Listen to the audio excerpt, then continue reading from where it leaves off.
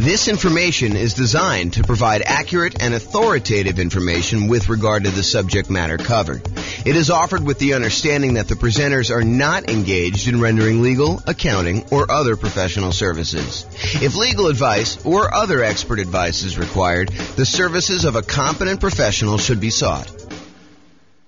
Welcome to the Tempe Real Estate Investing and Real Estate Financial Planning Podcast.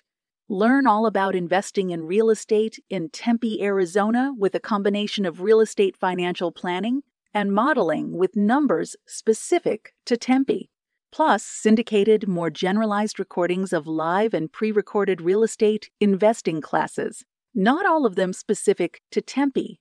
Be sure to stay tuned after the podcast for a message from our sponsors.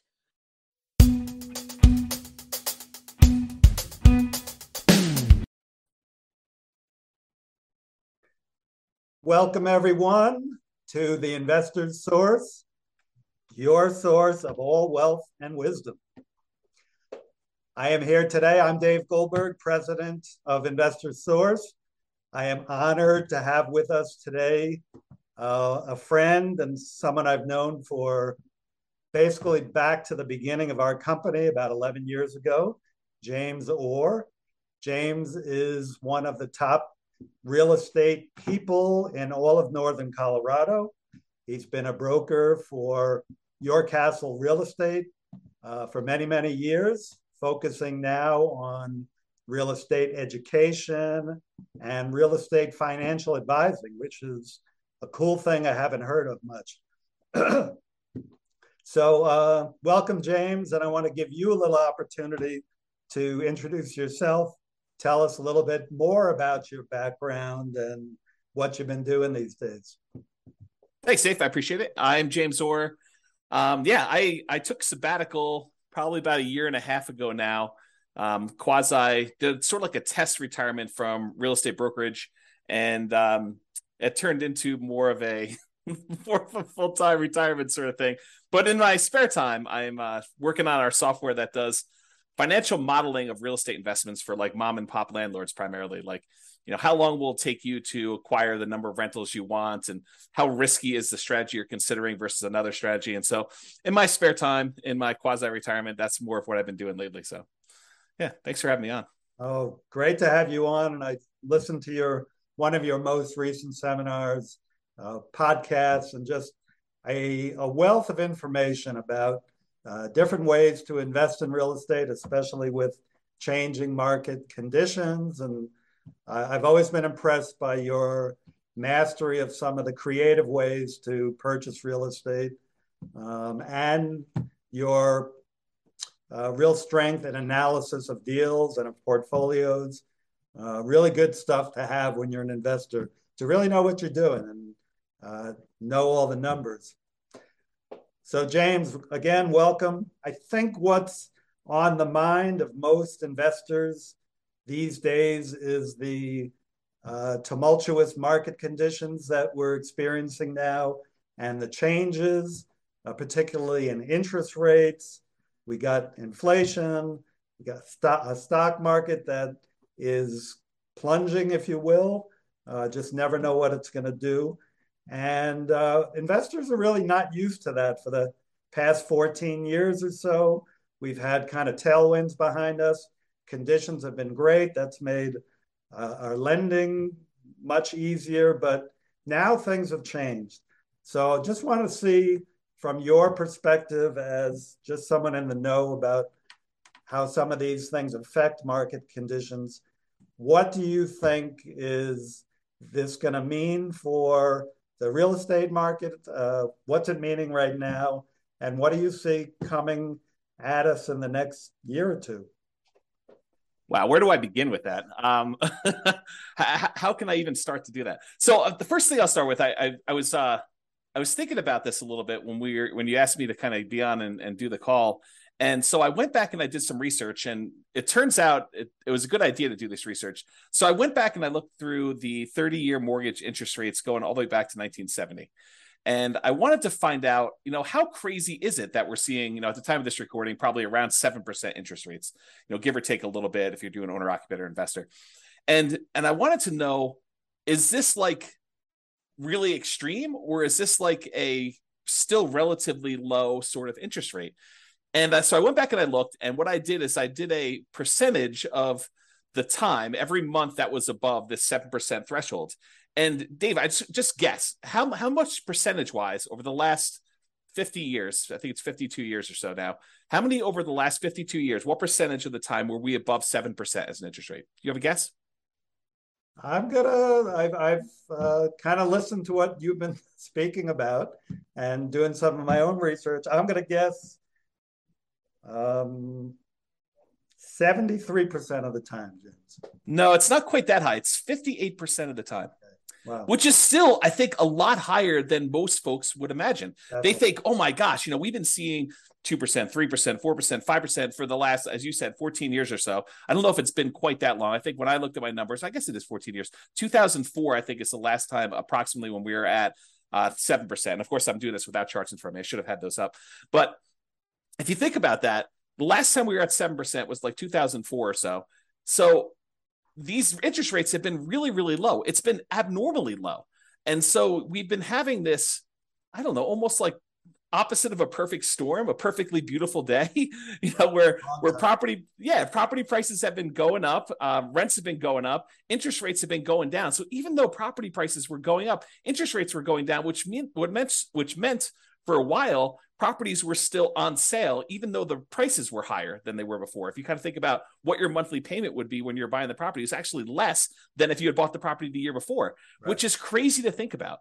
Right. And that's not normal, right? So I think now we're getting back to a more normal type of market, which I know people don't want to hear because they're like, oh, but when I was doing all my planning, I was thinking, oh, I'm going to buy a property this year and I'll save up enough so I'll be able to buy a property a year or 2 or 3 from now, and I'll be able to get this same 3 or 4% interest rate. And so when I do my out in the hot tub math of will I be able to retire by buying these rental properties here, I've been using 4% or 5% or whatever the number has been, and that turns out to not have been a good assumption.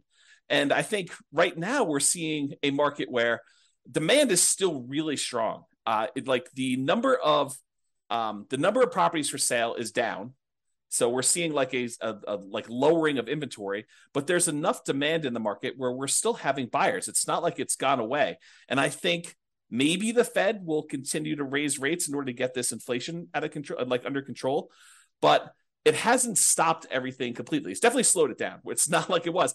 But the last, at least from the pandemic, and even before then, that is not normal. Like if you're trying to look at year-over-year numbers, a year-over-year comparison of, how much inventory we had compared to a year ago from now, or what interest rates were or anything like that, you should just throw all that away, because you're looking at all-time extremes on many fronts.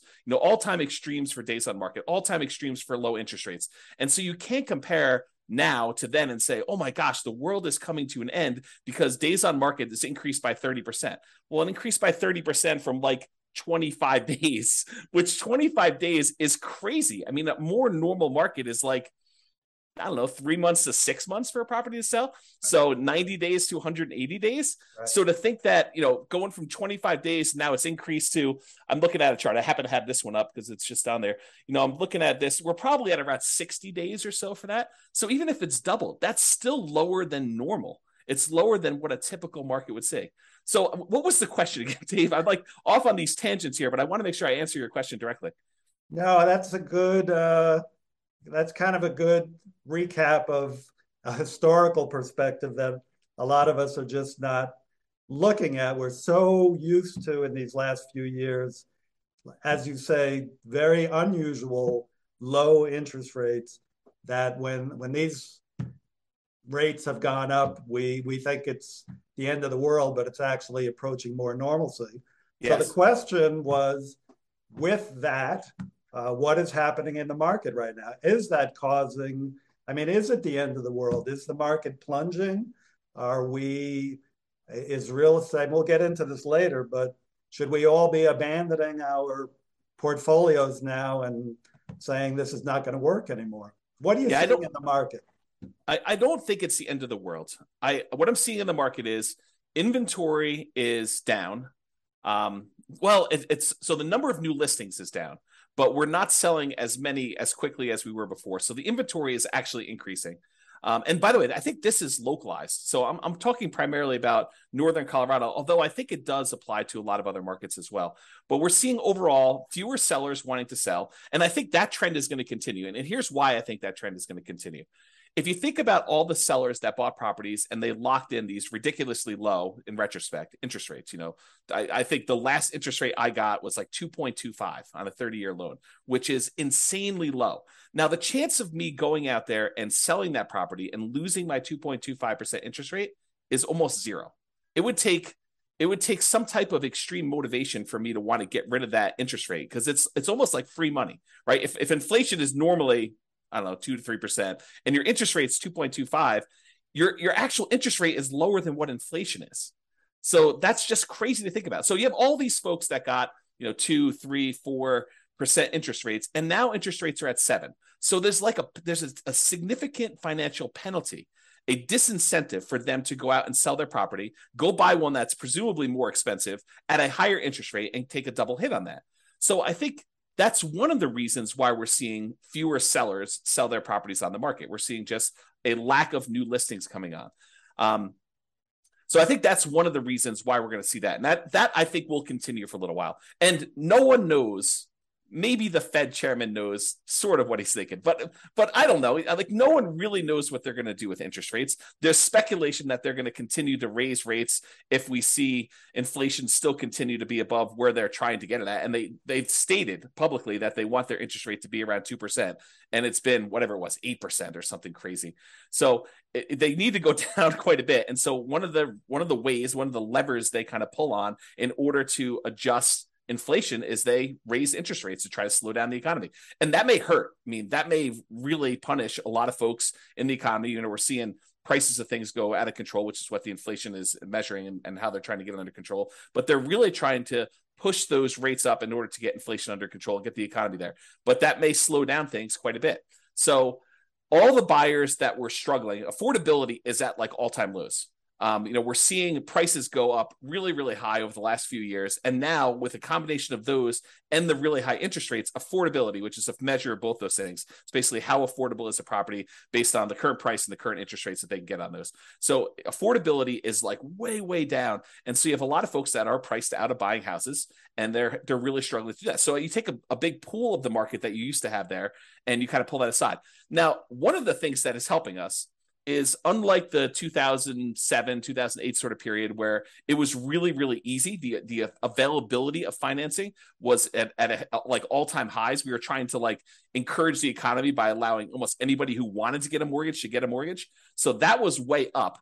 It has not gone up. So this is very different than 2007, 2008. The availability of mortgages is really, really low right now, a very safe place to be for making loans.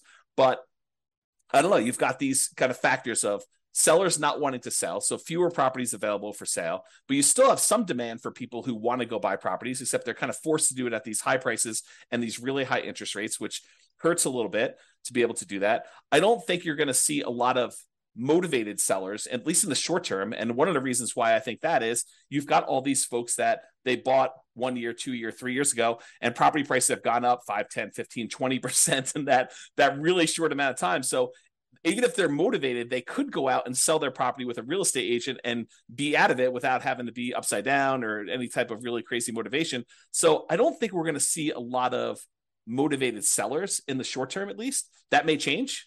I mean, who knows? Do I think prices are going to go down? Maybe. I mean, is it unreasonable that if you've had a roller coaster going up like really, really fast and gaining 5, 10, 15, 20, 25% in value over the last few years, that it kind of overshoots a little bit and it kind of has to come back down a little bit? Yeah. Do I think they're going to go down really, really low? No. And I think part of the reason why is inflation. If you think about what it costs to build a house, all the materials that go into it, the plywood, the sinks, the light fixtures, the windows, all those have significantly gone up in cost. And so there's a semi-hard floor as to how low prices can go based on what it costs to rebuild that property. And so I think we're going to see prices. I should also say, to start this off, and I probably should have started with this, I have no idea what the future holds. I am horrible at predictions. Yeah. I don't know. I don't have a crystal ball. I can't tell you what's going to happen. And I think the real answer to this is you should be thinking more than short term. I think if you give a long enough time horizon, I think everything looks like it's smoothed out, right? Like you see a little up and down in the marketplace. I think overall, over a very long period of time, real estate tends to keep pace with inflation. And so if you think about that, slow and steady over a very long period of time, real estate tends to go up in value. And so if you think about it in terms of a much longer perspective, I think that's reasonable expectation. Now, if you ask me what's going to happen in a year or two, I don't know, Dave. I really don't. I can't predict what's going to happen. If the Fed keeps seeing inflation being really high, I think they're going to keep raising rates. And if you're wondering how high it can go, it's been to 18.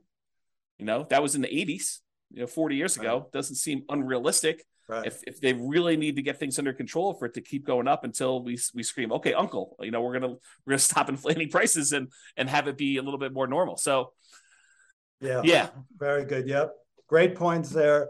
I think it's pretty well known that if the Fed keeps raising rates and keeps raising them, that is absolutely going to create a dip in prices, because the affordability, as you talked about, just gets the affordability is so hard or so low that people just can't buy. And the only way they're going to buy is to buy at a lower price. Well, so I do want to comment on this. If you study history, you will learn what they did back in the 80s when we saw these 18% interest rates. Do you remember what they were doing back then, Dave? I was young, kind of like you were back then. Okay. Yeah. So if you go study history, we had all these types of taking over debt or doing wrap financing or things like that, where sellers were then saying, okay, we realize 18% interest rates are really hard. Only some people are going to be able to qualify for those. We'll go ahead and we will carry back financing for you. And if you've got a seller who has a 3%, 4% loan, and they have a bunch of equity, maybe they're willing to do wrap financing where they say, okay, we'll accept payments of whatever it is, $1,800 a month on this particular house, and we'll carry that for 2 or 3 or 4 or 5 years or whatever the period of time is. And I'll make payments on my underlying 3% financing rate, and we'll just keep that there until you go buy a property. And so I think there are solutions to that, which may, help slow down stuff. This is like the tools that come out in your toolbox. When the market got really, really hot and we saw these multiple offers, real estate agents switched to having certain types of tools we use in these extremely hot multiple offer type markets. And those are going away. I mean, they're not completely gone. We still see occasionally multiple offers, but they're not as prevalent as they were a year ago or 2 years ago. But now maybe we're switching over to this wrap financing, loan assumption. You find an FHA loan if you're an owner occupant, you want to buy a property, move in there, live there for a year, and then convert it to a rental. Strategy like that, where you kind of go do that. I mean, you can go take over existing FHA financing at the old 3.5%, 4% loans. And so I think there's enough of those out there that's an opportunity for some investors, depending on what stage of their career they're in. Yeah, I'm glad you brought that up, because I know that's one of your specialties. As I mentioned, the creative financing. I think in the last number of years, the market has been so hot that sellers have had the hammer, and buyers with some of the creative ideas you're talking about, assuming mortgages, wrap financing, lease options. I don't know if you mentioned that yet, but I know you would. They just haven't been as much in demand because, again, sellers have had the hammer, and those are really more buyer tools. But now with rising interest rates and the other market forces, we're coming to more of a balanced market between buyers and sellers, where some of these tools used by buyers can come into play. So it's great to hear about those. That kind of leads to the question of, so let's make the assumption rates are going to continue to rise. Yeah. Does that mean do you think the real estate market is going to die then, or is there still opportunity for investors out there, starting with some of those tools that you mentioned, and maybe you can get a little deeper into some of those too? Yeah, I do think there's less opportunity. I don't think the real estate market is dead. Historically, before the last really hot market, whatever that's been, depending on how you measure it, but historically, real estate investors have added liquidity to the marketplace. So if you think about a seller that has had a hard time selling, it's typically the real estate investor that comes in, solves whatever problem that particular seller is facing, whether it's the property needs repairs before they can actually sell it retail and get a loan from a traditional retail buyer, or they need to sell very, very quickly, and so there's not enough time for them to do it. But like all the problems the seller has typically had, historically, what a real estate investor has done is they've come in and they've added liquidity to the marketplace and solutions to those particular problems. So we've had a period of time where almost any property that a seller wanted to sell, whether it needed work or they needed to sell quickly, they could put it on the market and have 10 offers within, 30 days, and so there's been less of a need for a real estate investor to come in when sellers had other solutions. And I think we're heading back to a period where some sellers, not all, but a increasing percentage of sellers, and it's a relatively small percentage, but an increasing small percentage of sellers are going to need those solutions again.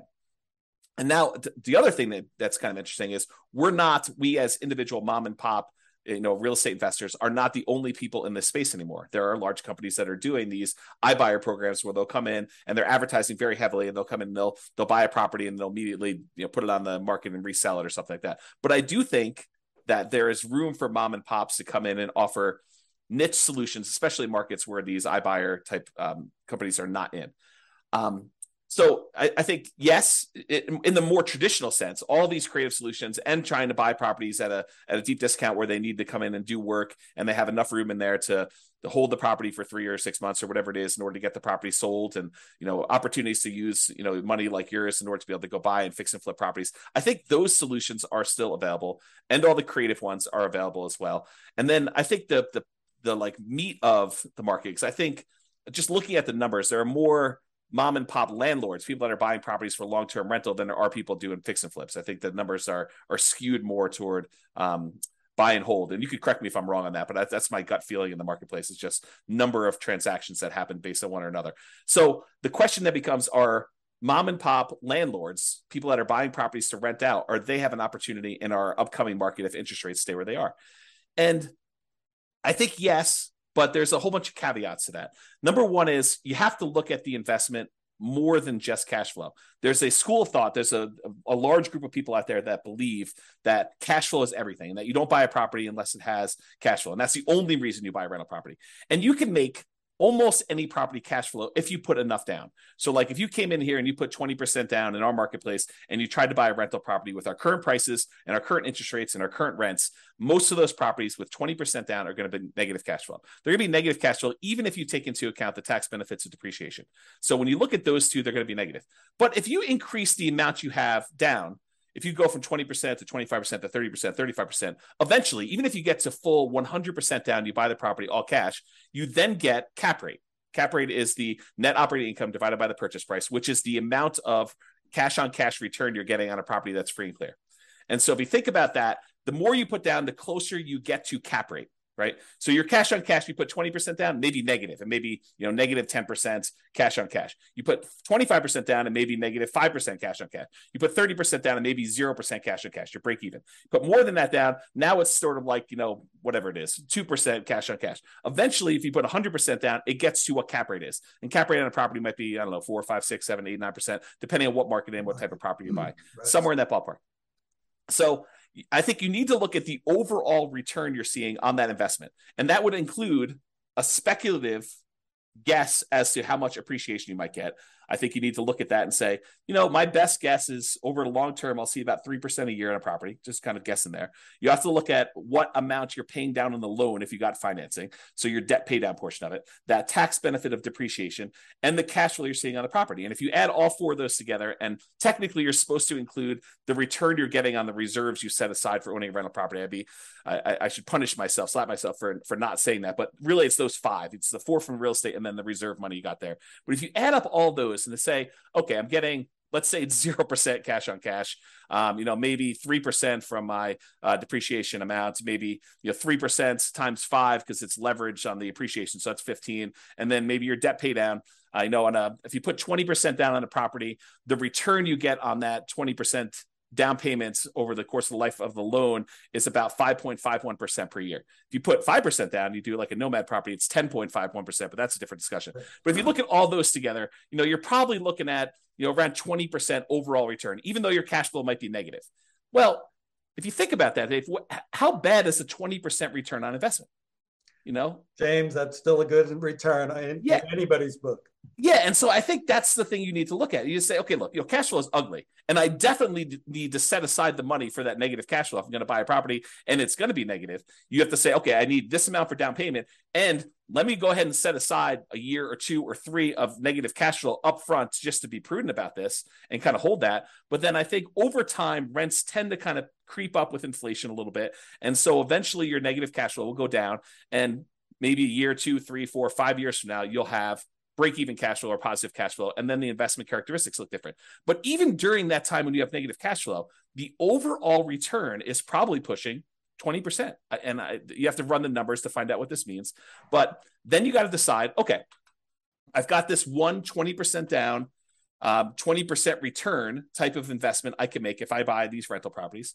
What else is out there that I can invest in? Well, I could do stocks, I could do crypto, I could invest in your fund, I could do all these different things in order to get a return on my money. Of those, and the risk measure of those, because each one has its own different risk characteristics. Investing in stocks is very different. Investing in bonds versus savings versus CDs versus your fund versus real estate. All of those have different just risk characteristics. And so you say, for the amount of risk I'm willing to take and the return I'm willing to get, which one of these makes sense? And I think for a lot of folks, real estate still makes really good sense to do over the long term. If you tell me I'm buying it and I'm getting out in 6 months, I don't know. I mean, unless you're going in there and adding value by doing some type of fix and flip, or you're adding some type of value to the property. If you're just doing it to speculate in the market, probably not, especially since the cost to get, especially out of the investment, tend to be pretty significant in real estate compared to other investments. But I think you look at that and you think, where else can I get this return? And is that a worthwhile risk to return kind of trade-off for me to make? And I think for a lot of folks, it is acceptable. Awesome. Of course, my fund is number 1, but real estate is a close second. Actually, I've invested in both and done very well in both.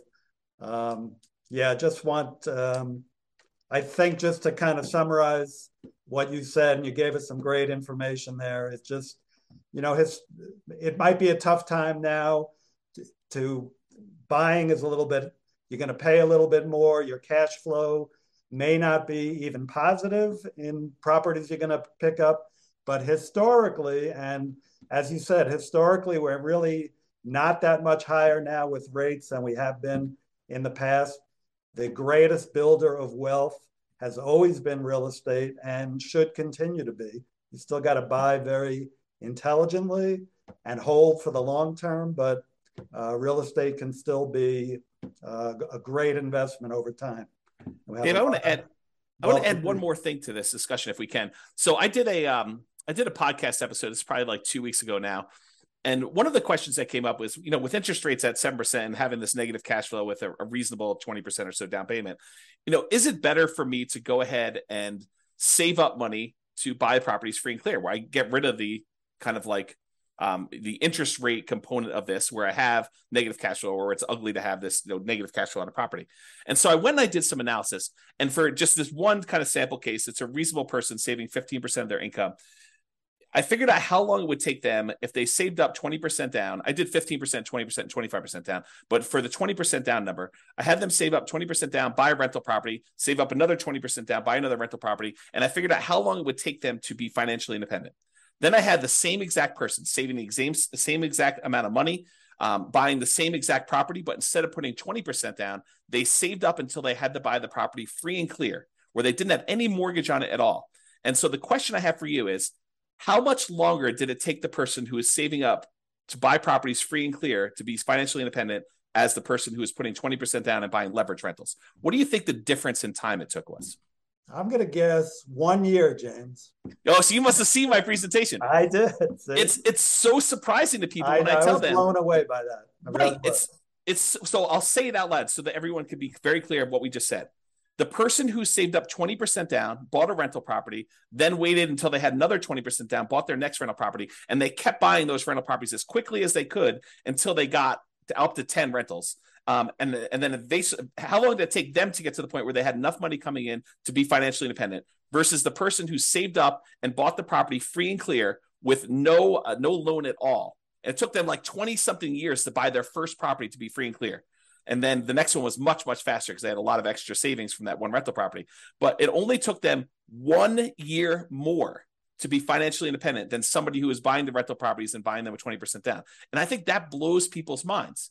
So if somebody is out there thinking, it's really hard for me to pull the trigger in this market, just save money. Invest in something else, invest in your fund or invest in stocks or whatever makes sense for you in the meantime, while you're waiting to save up your money. And then when you're ready to buy a rental, whether that's buying a property that's free and clear or buying a property with 50% down where now it does cash flow, or 30% down, or whatever the numbers make sense. But don't stress out. It's not that much longer for you to be financially independent if you take your time and you save up and you buy these properties free and clear. And the risk dynamics of a free and clear portfolio, very different than the risk dynamics of someone putting 5% down or 20% down or 25% down and buying rental properties. So a lot of good points there for people think highly leveraging is the way to go. And I'm not going to poo-poo that because I did that. But I've also done the strategy of buying and paying down properties and having them free and clear. And that for me and other investors I know has worked really well, getting properties paid off. Yeah. So looking to wrap up now, I think, again, what's on the mind of a lot of investors, James, is like, how is what's happening now different than what happened in 2007, 2008? How would you describe what's different? I mean, you started explaining that already, that, conditions are different now, but maybe you can wrap up with that. Do you think we're heading into another 2008 or are things different now that we're not going to see a crash and maybe more of just a leveling out of the market?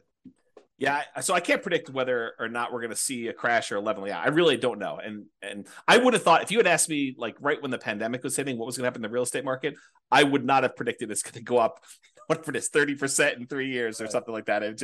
I would not have thought that at all. And so my prediction skills are very lacking. I will tell you, looking at the numbers, the real estate market is very different than it was in 2007, 2008.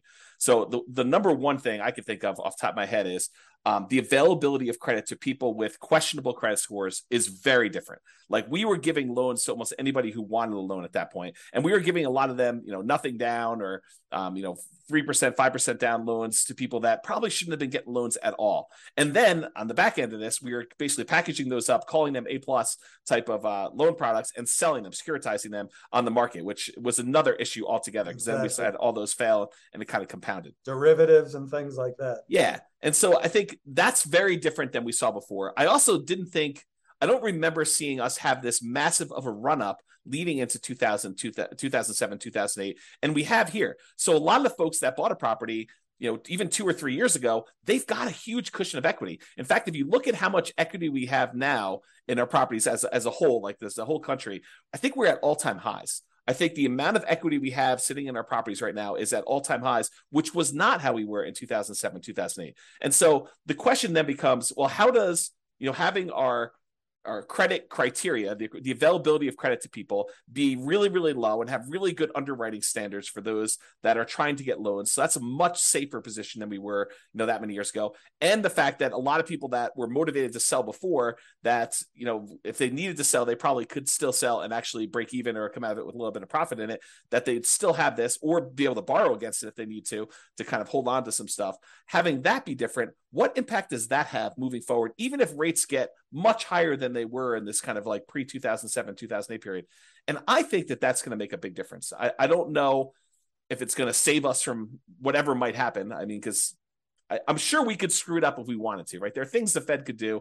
There are things that we could do as a group to kind of make this go ugly. But I think overall, it's very different than it was in 2007, 2008. And my best guess is that even if we do see a softening or slowing down of appreciation rates or giving a little bit back, I don't think we're going to see a massive kind of decline in the market like we did then. But who knows? I really don't. Thank you. Yeah, just to add to that, from a lender point of view, as you said, the availability of credit is not as great. The underwriting standards, there are no doc loans. Maybe some are doing those, but those are not really part of the picture anymore.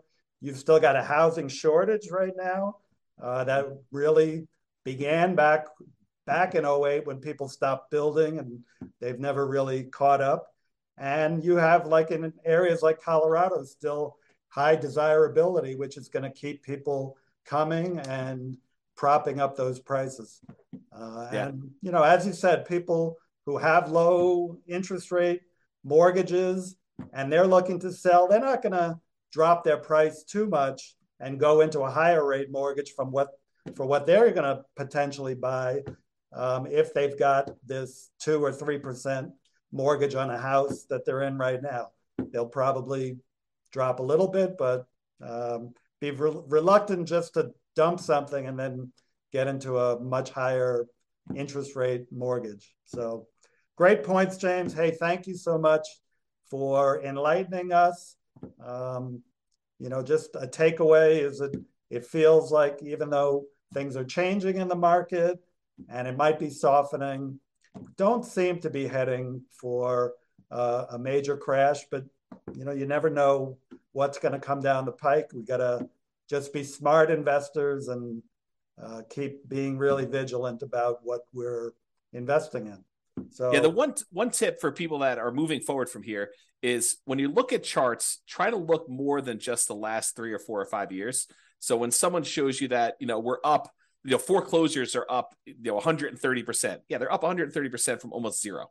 So you need to go look back at historical data over 10, 15, 20, even longer years if you can, just to find out what is more normal and are we moving toward a more normal type of market. Well said. Thank you very much, James. And yeah, we'll be in close touch. And thank you all. Thank you. Have a great one. Bye-bye.